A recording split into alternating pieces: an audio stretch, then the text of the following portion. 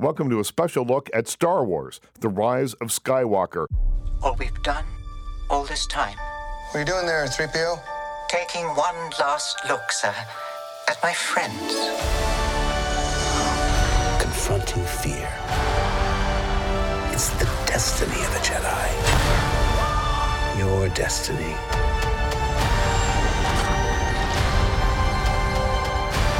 We're all in this.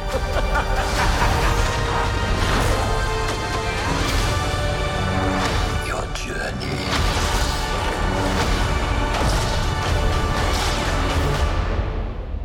Yes, it's in.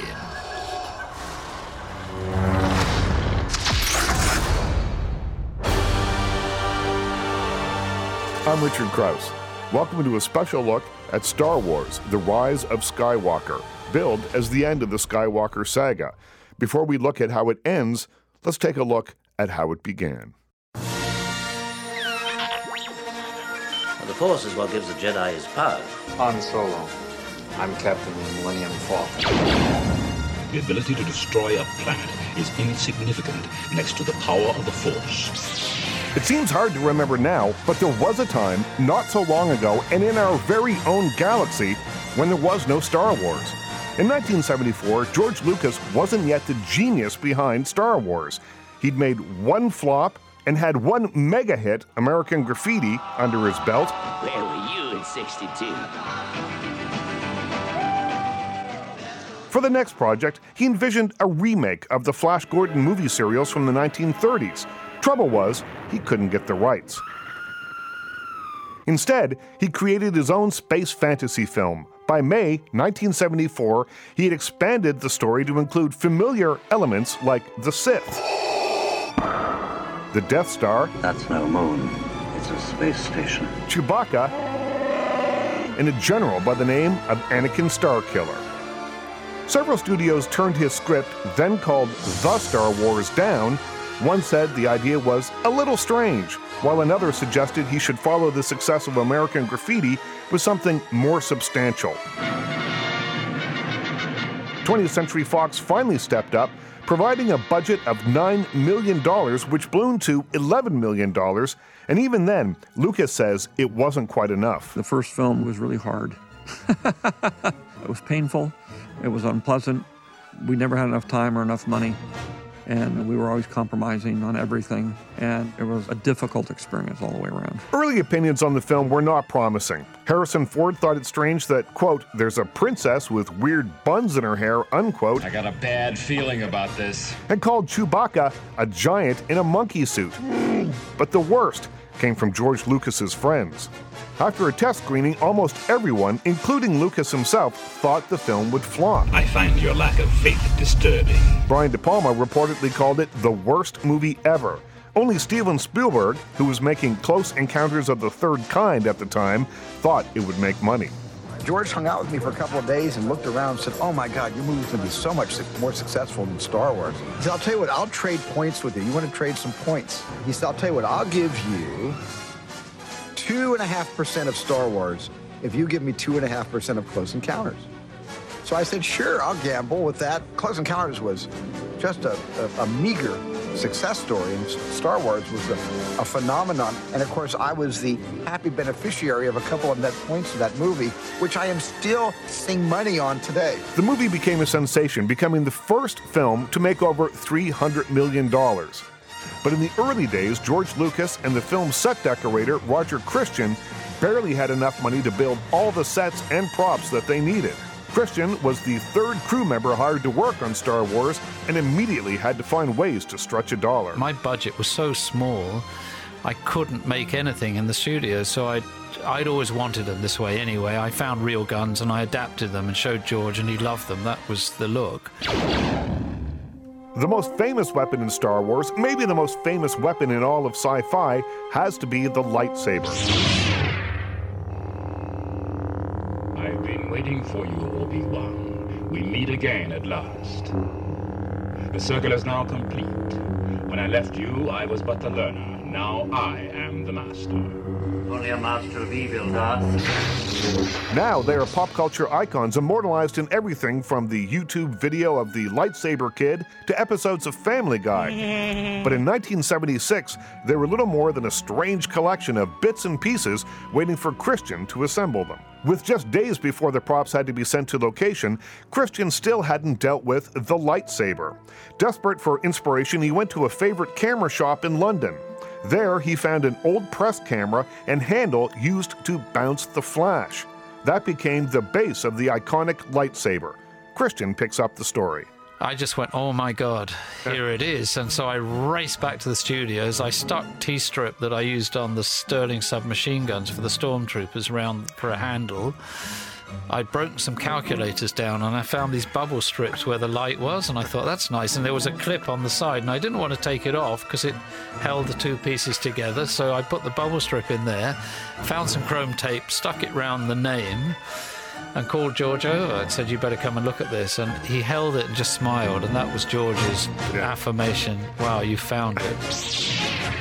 Here Christian talks about the humble beginnings of one of the movie's most famous characters. And then literally we had no money. He would bring from his garage at home plywood and wheelbarrow wheels, and we made R2-D2 in wood. And I found a lamp top from a scrap pile that fitted. And I found airplane scrap nozzles for lighting and air, and I stuck those on R2-D2, and I carved his little arms out at night with a penknife because we couldn't do anything else. And we were building it around Kenny Baker because if we couldn't get R2-D2 to work, we didn't have a movie. Right. Today, everyone knows the name R2-D2, but where did the unusual moniker for the resourceful and spunky droid come from? George Lucas explains. R2-D2 has got a lot of backstory to it. It was when I was doing American Graffiti. A very, very close friend of mine from college who I worked with forever, and was a sound designer and an editor, Walter Murch. We were mixing the movie together because we did everything. And he said, okay, we're ready to move on to the next reel. So go get Reel 2 Dialogue 2. Go get R2-D2. And I said, R2-D2, that's a great name. So I just wrote it down and I said, but that's what it is. It's really Reel 2 Dialogue 2 of American Graffiti. Of course, R2-D2's partner in the movie was protocol droid C-3PO. I've got to rest before I fall apart. My joints are almost frozen. What a desolate place this is.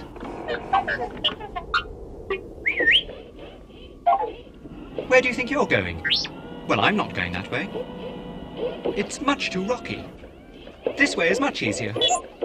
What makes you think there are settlements over there? Don't get technical with me. What mission? What are you talking about? Here, Anthony Daniels talks about how he came to play the iconic Gold character. Well, I was reluctant to meet George Lucas for an interview to discuss this low-budget sci-fi movie for the part of a robot in a suit. I was parading around on stage live, with a live reaction, in quasi-Shakespeare stuff and all that. I think I was a bit snobby. It didn't seem a good idea. Two things convinced him to take the role. First, Ralph McQuarrie's beautiful concept art of the shiny gold droid, and secondly, the script, which fleshed out the character. Everything was wrong in his world. He was not doing the job he was designed for. He didn't like battles. Did you hear that? They shut down the main reactors. We'll be destroyed for sure. This is madness. And the genius also of making him part of a double act with this R2-D2, clearly with different facets, so that R2 beeps. And 3PO is, of course, terribly upmarket and a bit sort of bossy and knows better. But, of course, R2-D2 tends to go the direct route, which is very irritating. You watch your language. So I liked that in the script. And the next day, literally went back and this time was a little more nervous at the meeting with George. And after an hour, I said, well, may I play the part? And he went, sure. And as I say, one syllable, it wasn't even a word, sure. Literally changed my life. Playing that role has given me experiences like no other. On set in Tunisia in March 1976, Daniels discovered that making movies wasn't as glamorous as he thought it would be. There I am thinking that it's all going to be glamour out on a film set in the desert. Mm-hmm. I was in a tent with 6 people taking 2 hours to stick all these bits around me, 17 pieces created out of aluminum and plastic and fiberglass and rubber and me. And that was painful and odd. But the payoff, I suppose, came when finally 3PO was ready and they pulled the tent flaps back. And I moved out warily, gingerly, into the sunlight in the desert.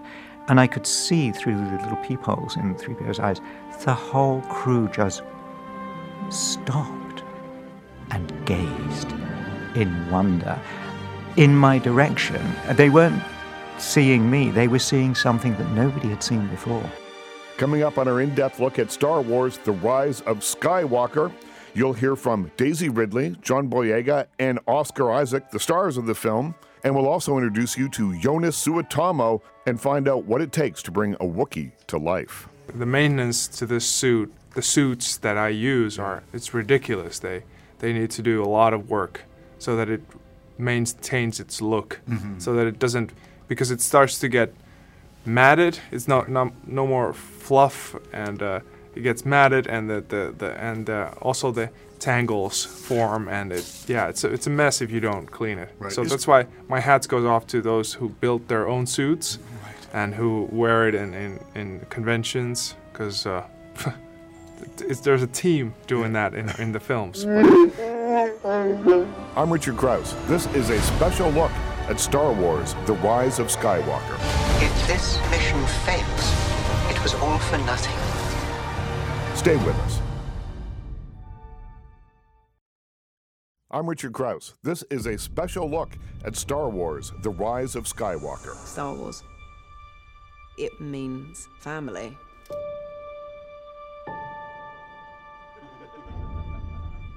The emotion of it all.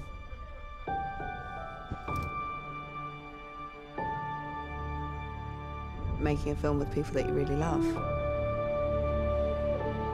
And this is the last one. Like, it's crazy. What are you doing there, 3PO? Taking one last look at my friends.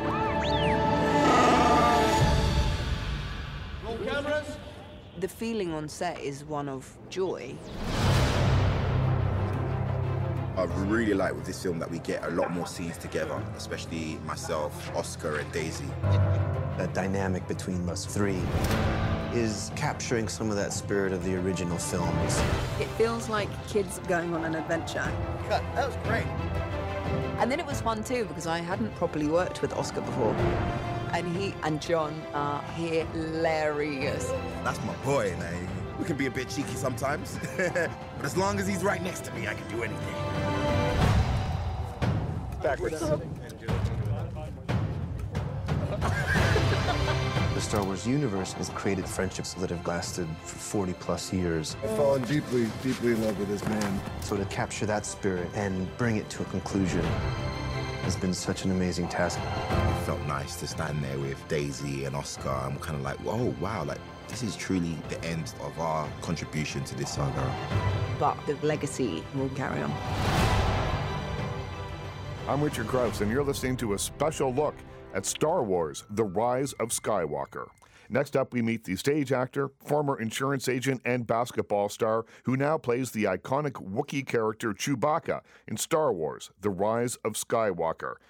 His name is Jonas Suotamo, and he says he was borderline jobless who was living with his mother when he answered a worldwide casting call for a 7-foot actor with blue eyes. He got the gig and took over the role from Peter Mayhew, first as a body double in The Force Awakens, and later as the lead in The Last Jedi and Solo, A Star Wars Story. Here's Jonas Suotamo on how he won the role. Congratulations on the film. Thank you. Thank you so much. Now, what can you tell me about the audition to play Chewbacca? How did you audition? It was too long, 5 months. No, it was fun. I had some sleepless moments, sleepless nights, thinking about what if I get it, how it's going to change my life, and it has changed my life. It's brought more security and more possibilities, and it's been wonderful to work, and plus it's been very exciting to have a sort of purpose where you get to play this character that everybody loves, and that means so much to people. And were you nervous at all? Because, as you say, this character means so much to people. And Peter Mayhew, who you knew and worked with, had played him for so long, and now it's someone new. Were you nervous about the reaction? Absolutely. Yeah. I was always nervous that I wouldn't live up to this essence of the character, that it would be somehow different. And it, of course, I see the difference, but I think it's there that the character occupies the similar space that he did, and some things change, but some things stay the same. So that's a goal achieved. And you went to a Wookiee boot camp. What happens at a Wookiee boot camp? You eat lots of Kashyyyk nuts. No, it was me and Peter for a week, sitting down, discussing, and rehearsing the kind of stuff that Peter used to do in the suit. And learning how to walk and doing all that sort of thing. Yeah. The physical aspect of this is so important. Absolutely. Yeah. Absolutely. Yeah. It was, it's mostly physical acting that I have to do, but also decisions about reactions and stuff like that. But mostly it's about learning to physically portray that character. When you see the script, I don't speak Wookiee. I don't know how many people in the world do, but when you see the script, is there English in there? Yeah, English. Chewie, either Chewie moans or Chewie parentheses, what are you doing? Or bring me pizza. And so you know what his intention is. Yeah. Oh, that's interesting. And that must be invaluable to you as an actor then. It's fun to know what they meant, rather than a single one line. He moans, where I'm just like, where it's a yes or no. If it's yes or no, it's usually a Chewie moans. Yes. But if it's or something like that. Or if there's something longer, that moves the story forward. Something like that. Now, shoot days are long. You're probably on set for 10, 12, maybe more hours. Is the suit hot? Extremely. It's and boiling. How do they cool it? It's boiling hot. You sometimes at the end of the day you're really out of it, because you've been in this heated hairy suit for so long that you just start not thinking straight and just watching.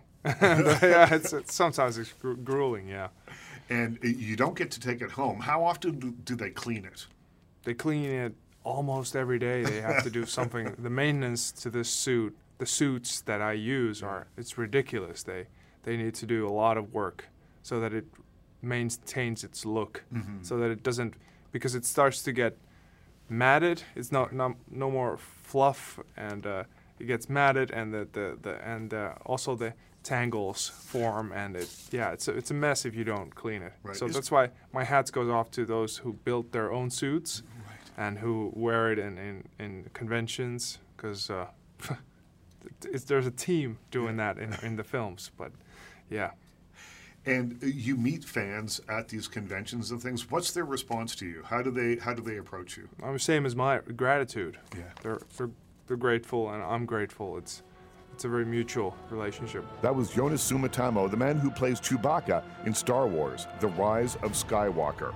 Stay with us. When we come back, we'll meet Greg Mason, the Vice President of Marketing for Disney. Nothing beats the communal movie experience of watching, embracing, and enjoying a movie in the theater. And Star Wars is a movie you have to see on the big screen. The Rise of Skywalker, that final culmination, don't miss it. You got to be on there on the big screen. And we have an exclusive interview with Anthony Daniels talking about his new book, I Am C-3PO. You can see all the other actors aging. 3PO doesn't age. He does inside. I'm Richard Krause, and you're listening to a special look at Star Wars: The Rise of Skywalker. Stay with us. I'm Richard Krause. Welcome back to our special in-depth look at Star Wars: The Rise of Skywalker. In studio, I'm pleased to welcome Greg Mason. He's the Vice President of Marketing for Lucasfilm in Canada. Greg, you have a giant weekend coming up. Are you ready? We are ready. It has all been building up to this, Richard. This is the culmination of all of the films.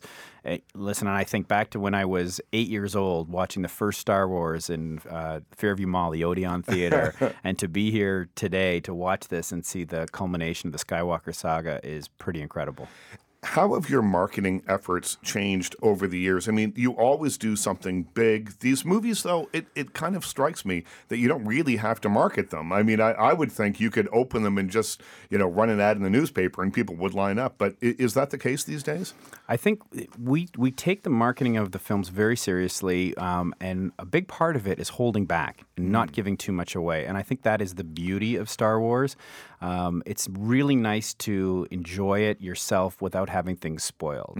The trailer does not give everything away, and we try to keep as much tight to the chest as possible. And we also just need to be very respectful to the fans. The fan base is ravenous, and huge for the Star Wars universe. So everything we do, we really think long and hard, and we're very careful on what we put out in the marketplace as a tribute to fans. And people must be squeezing you for information. You have, I'm guessing, you won't probably say, but you've probably seen it already long before anybody else, or at least know what's going on. What kind of things are people asking you? Well, I get squeezed on a daily basis, and I have to remain tight-lipped. I like my job too much, but it's very tempting. We're very fortunate to see things in advance, but you wind up, you go home, and you're just dying to tell somebody because you see something that is so big and epic that's very, very special. And Star Wars is definitely at the top of that list.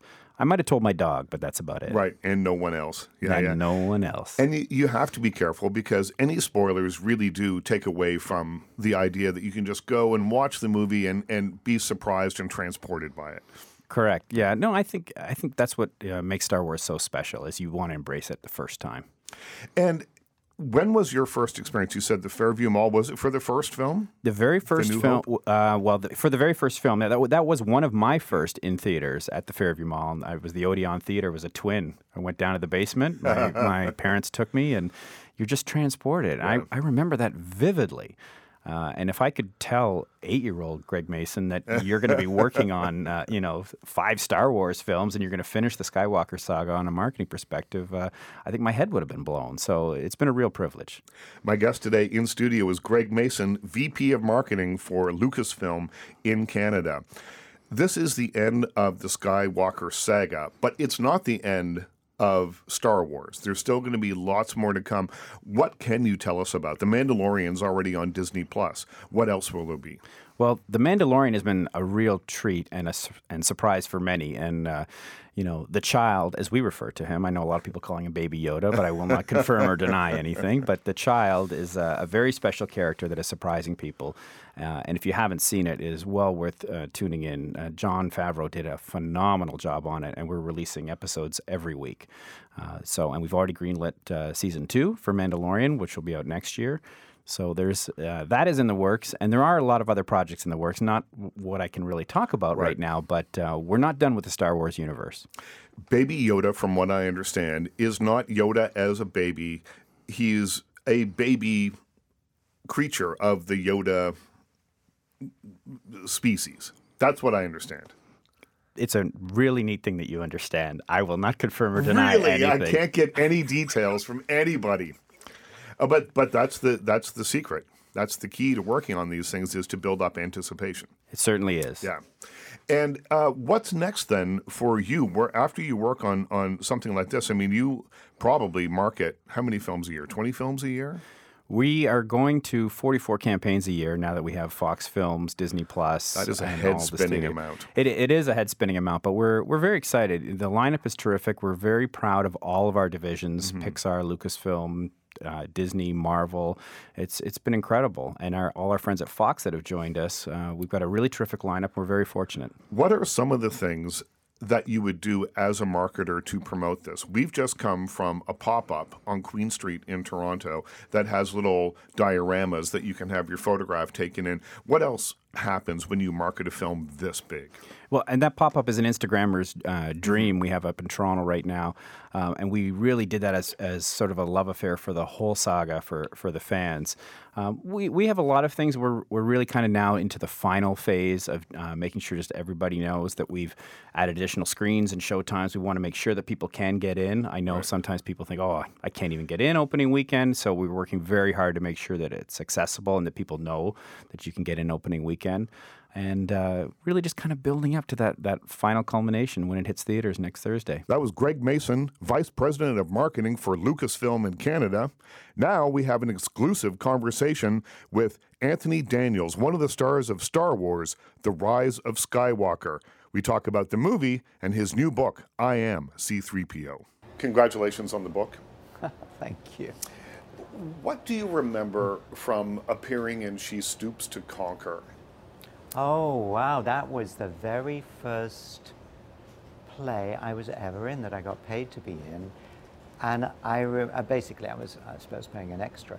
But to begin with, it was, I think his name was Diggory, who was a very old man. So I had a wig, I had side mutton chops, I had moustache, I had a beard.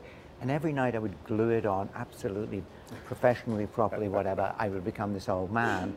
But then I had to always come off stage, take it all off, and become a sort of young servant with no hair. And then I'd have to glue it all back on again. And eventually, after about a couple of weeks, I think I just decided I took everything and knitted it together in one piece and just put it on. Like a whole face wig or something. But I remember it was one of those shows that started, I was on stage, and it was a grassy bank and everything, and it was a beautiful set with a house in it, and it was real grass, and and I would be asleep at the beginning on the grass, or with straw in my mouth, probably horribly overacting. But gradually, as the set evolved, they would put grow lights on it at night to keep the grass fresh. And of course, it had its own ecosystem. So, one day I'm lying there on the grass, the audience coming in, and I can just feel this sort of earwig thing happening here. Oh, no. Not a good start to the show. Wonderful memory, yeah. Oh, yeah. Thing went downhill from then on. But it was your first paid professional gig. After I'd left the BBC, I'd done 6 months with their radio company. It was gorgeous. And I'm afraid I two-timed them at the Watford Palace Theatre, just out of London. And then I did another play with Forget Me Not Lane. That was just gorgeous. And then I moved into London. I was invited to join the Young Vic company. And what was it about that? You started acting school at age 24, which was a little later than probably some of your colleagues and the people that were in school with you. But was it the applause? Was it the notice? What was it that drew you to it?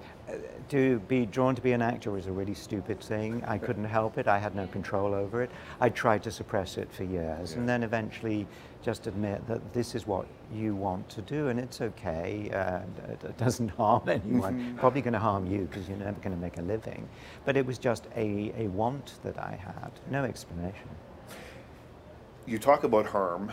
One of the takeaways from this book, I Am C-3PO, The Inside Story, is that the suit was incredibly uncomfortable and dangerous. If there was, I'm looking at the floor here, I'm guessing you couldn't navigate this floor here because we've got these metal rivets on it that would have caused you to fall that'd off. Kill me, absolutely. Yeah. I had to be really careful, really sort of, and people would look out for me, but they wouldn't necessarily notice the little bump, because it doesn't look like anything.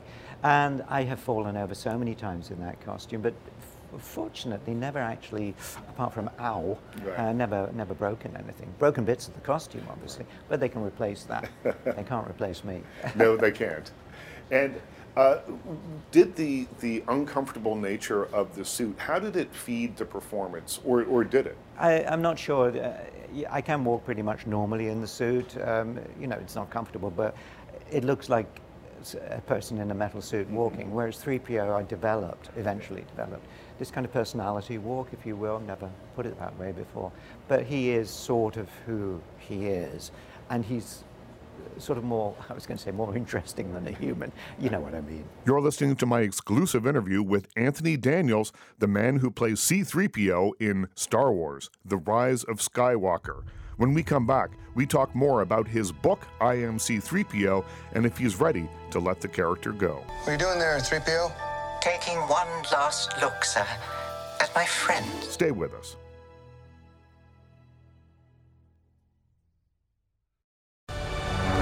Your journey.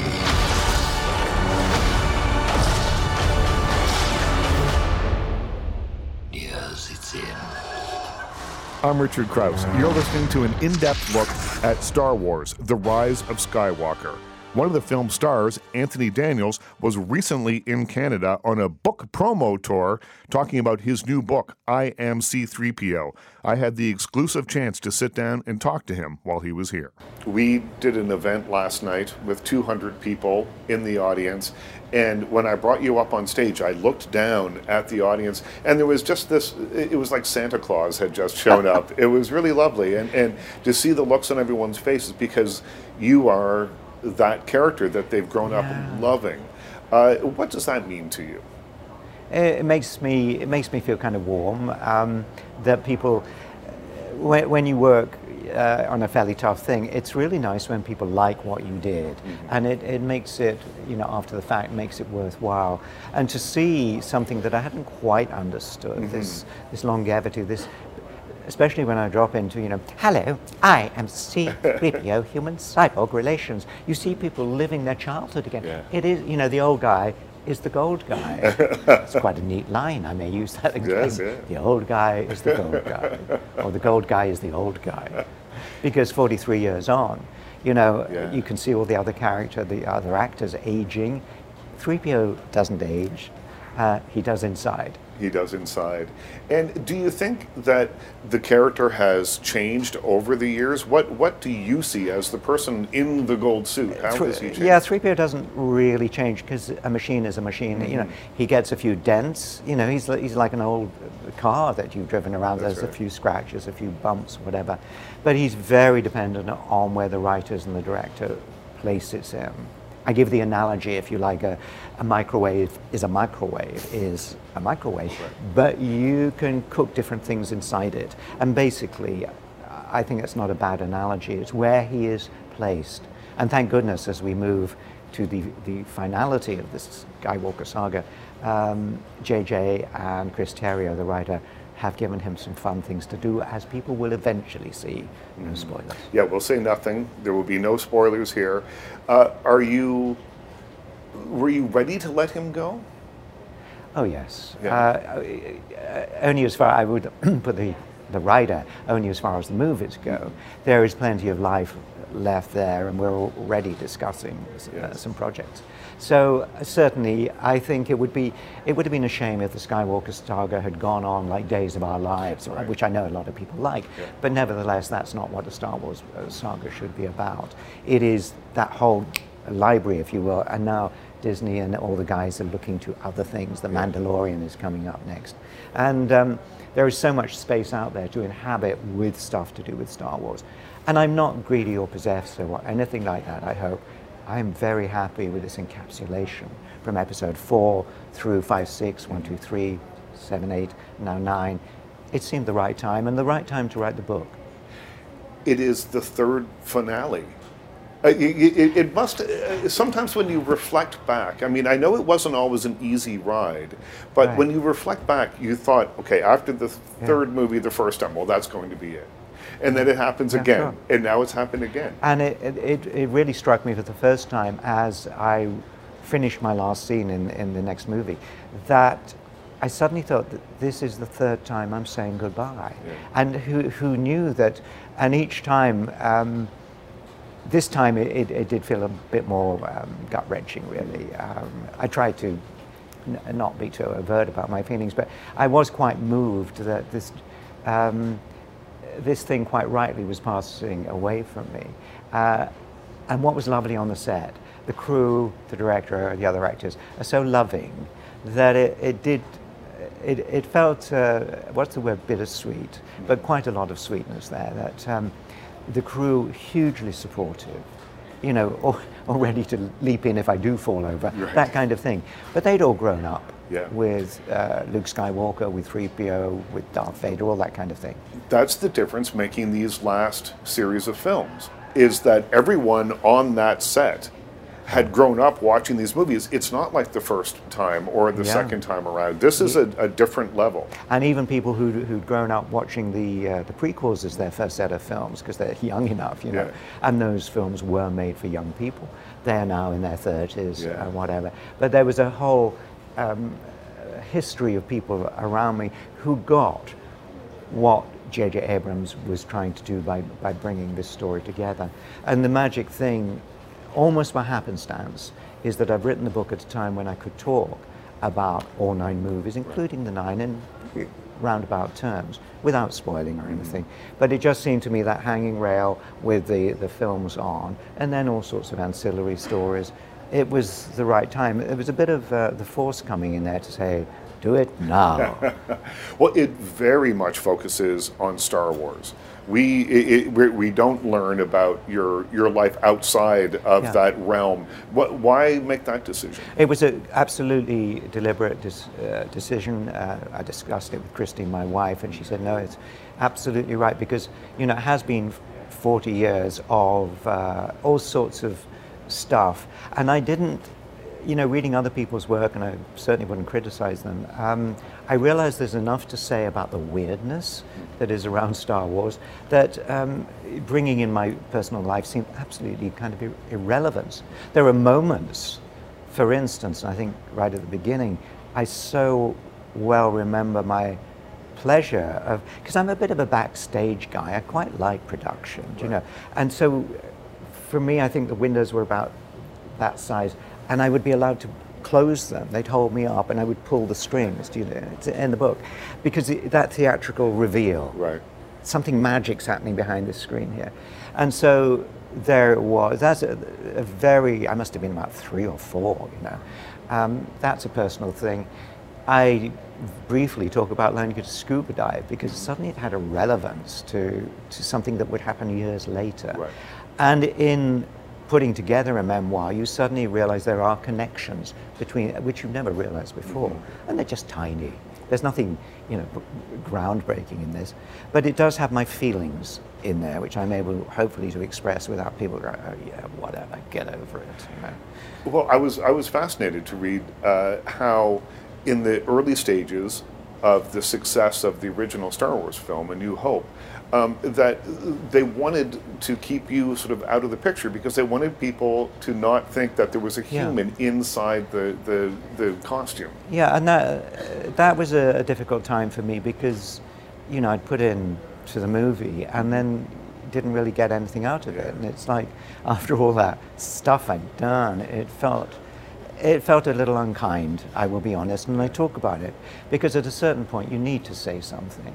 And I can now say it gently, although it did revive, in thinking about it, in writing about it, it did revive some difficult emotions. And then I got through that and I put it on paper, and hopefully people will accept it as an example of a life lived, just as they're living their life, and it's not all brilliant, is it? Yeah. You know, so I'm no different from anybody else, except I did half of it in a gold suit. You talk about being a secret outcast is the term that I remember from the book. Yeah. And I thought that was such a lovely way of putting those two words together, because it really, to me, struck a chord of the depth of the feeling that you had about this. You're seeing you're the first non-human on the cover of People magazine, but your name's not on the cover, and that sort of thing. And the name was inside, to be fair, a whole article, but you know, people were not really focusing on that. And all the time, as I say, the just always everywhere of Star Wars, I could not avoid it, even though I wanted to. Yeah. I felt so cut off from it that I didn't want to hear about it, you know.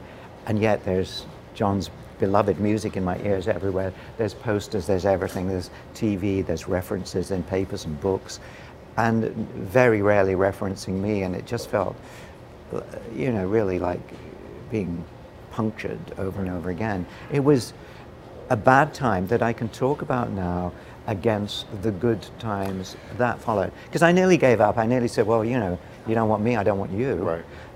But I didn't.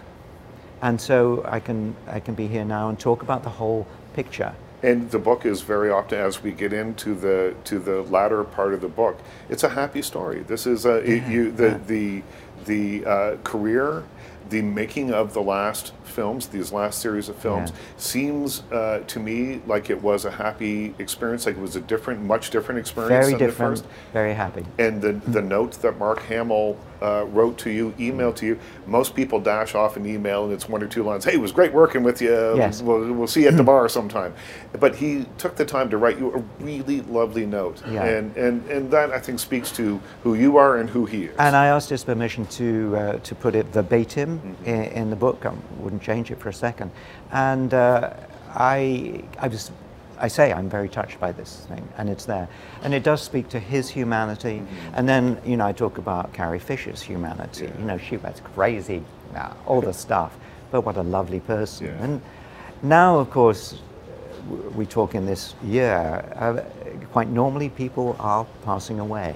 I'm thinking of phrases like 10 green bottles hanging on a wall, you know, one day. So there we are.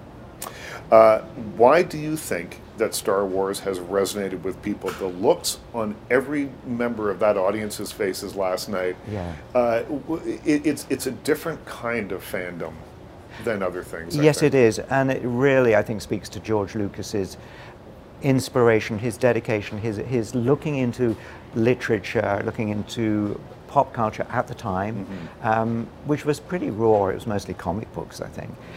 But he also studied the concepts of ancient legends and myths and what makes them resonate. And often, of course, it is the family, I mean, some terrifying family stuff in there in ancient Greek and Roman literature. And he absorbed it, and he kind of put it all in a blender. And it came out, the ingredients were old and well known, but he arranged it in a different pattern. And it does speak to his intelligent research, his inventiveness, that we are talking about it 43 years on. So all power to him, because nobody believed him back then that it would work. That was Anthony Daniels talking about playing C-3PO for possibly the final time in Star Wars, The Rise of Skywalker. The film opens on December 19th, so why not hire a Mandalorian to look after the kids and head out to a theater near you? We'll talk to you again next week.